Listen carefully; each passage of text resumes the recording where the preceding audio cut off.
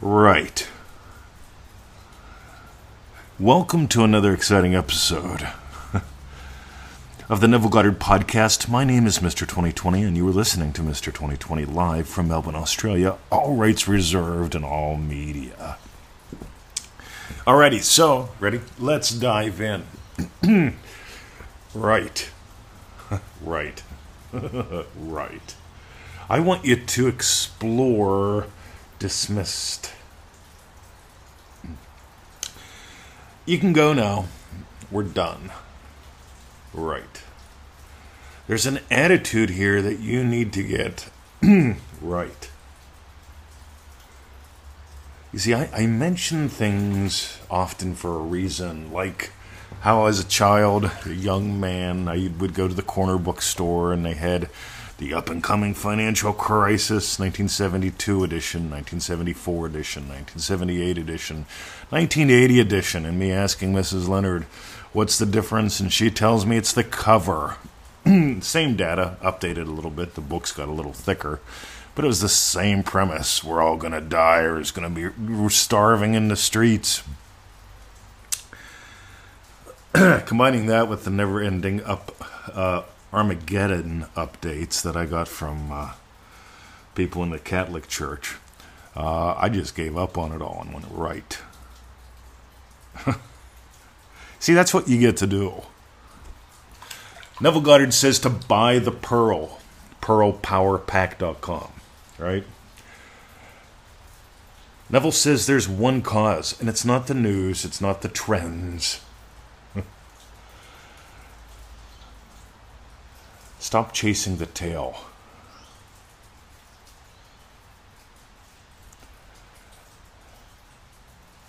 You see, you've got to develop attitude. I notice attitude shows up in this space. When I decided to be someone who... now let me take a drink here. I've got this tea, and apparently I need a drink. Fresh ginger tea. Seriously, this is good shit. Right. So when I decided that I would be someone who is self-made wealth, that could be a state. Self-made wealth. You don't got to worry about anything running out if you explore that. And by the way, you can explore that and get money from other people or a lottery win or whatever.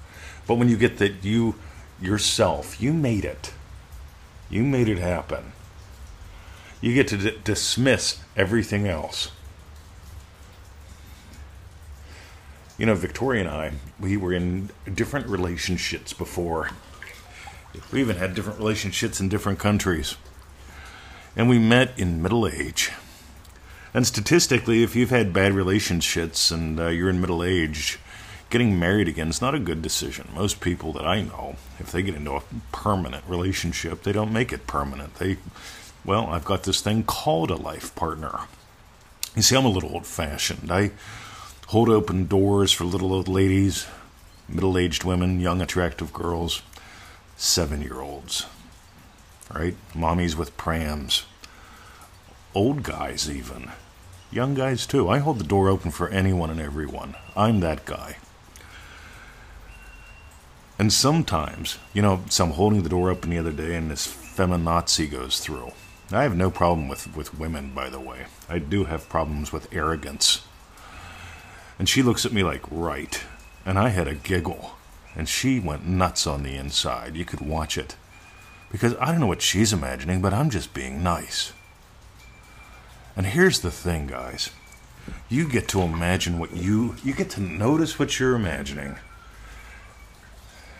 And we live in a world right now where there are so many snowflakes because people are imagining that they're this unique little piece of ice, and when any sunshine shines upon you, you melt and dissolve. And I am not a fan of the snowflake society. I really am not. I'm a fan of you discovering you are the sunshine. I keep talking about this. And from what I can tell, you are the sunshine. Most people don't know that. A lot of people watch, remember the old-fashioned projectors? God, there's going to be a point where nobody even knows what they are.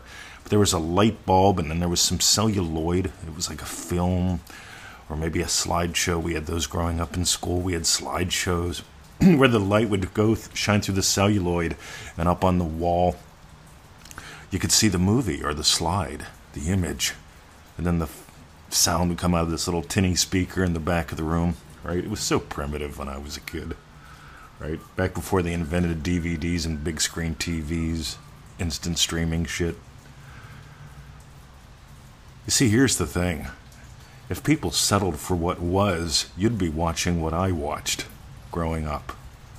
And a lot of people are watching what I watched growing up. They're going, oh my God, there's an up-and-coming financial crisis. A fellow at the pool asked me the other day, he says, what do you think about this guy flying over to the U.S. to meet with those people? And I says, I have no idea what you're talking about. And he said it was our treasury guy. I say, all right, and who do you meet with? They're treasury guys. Right, and everyone's worried about the up-and-coming global financial crisis thing. I'm not worried about it. I could give a shit. You see, I go, right, whatever. Because here's the thing, you know, y'all know I love Bill Bryson. Victoria and I listen to Bill Bryson all the time, and one of his books is called something like One Summer, or 1927. And it's about 1927, mostly about one summer. Right? They talk about brilliant. And you know what was going on in 1927? Yepper. Baseball was being reinvented. Radio was coming onto the scene in new and exciting ways. Right? Baseball was being reinvented. Radio. I just said all that. There was an up-and-coming financial crisis, and yeah, there was. But guess what? There were people that made a difference in the world. There were people that had great impact and great incomes. And then there were people that stood in bread lines. Right? They imagined the news. They listened to the news. They listened to people listening to the news.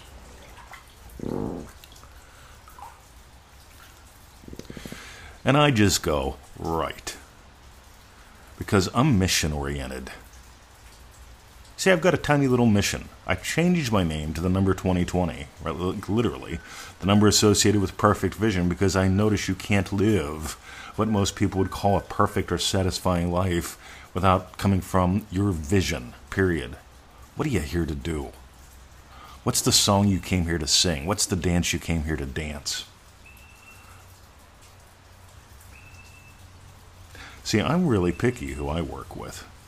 I ask a couple questions. Why me? Why now? And if I don't get a decent answer, if I get something that's trite, unartfully vague, I radio. Not interested. And I'm talking live work, by the way. This is not a crass commercial for that. I only do like 5 hours a week, between 3 and 7, right? I don't want to litter up any more of my time. I am very picky. I want to work with people I know, love, and trust. And here's why. Let's tie it in. Right. See, you've got to be able to take that and give it. You've got to be able to take a no and give a no. Because if you can't take a right. See, people tell me, you know what, I want to make $500,000 a year. I say, cool, doing what? And they tell me, and I say, right, have you figured out that that's not possible with what you're currently doing? And I'm the one, yes, sometimes people say, well, I thought anything was possible. I says, well, you know, I'm not into turning cat shit into chocolate. I'm not into putting cat shit into your coffee either. See, here's the thing. Right? Can you make $1 million a year while making muffins? Sure. But odds are if you've got one little oven and you're making muffins and selling them on the street corner, you're not going to make $1 million from doing that. You may make it while doing that. And this is where we get to play with stuff like right. Because you get to start rejecting silly shit. You get to start rejecting your rational mind, trying to figure it out. You get to reject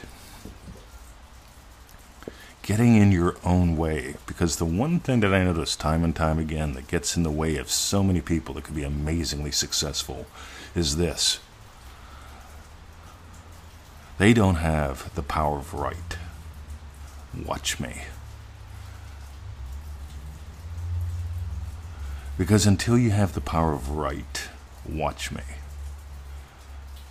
You get that brings a second element into it. The first is your attitude. The second is, okay, cool. Dimensionality. See, if I say you can't make $1 million from making muffins out of your oven, that's one way to look at it. But if you can take that and we can dive deeper and explore, what is it you really want? How could it actually happen? What's the role you get to play? Because if you try to force wineskin into, well, if you try to force new wine into old wine skins, it doesn't have much fun. Here's one more.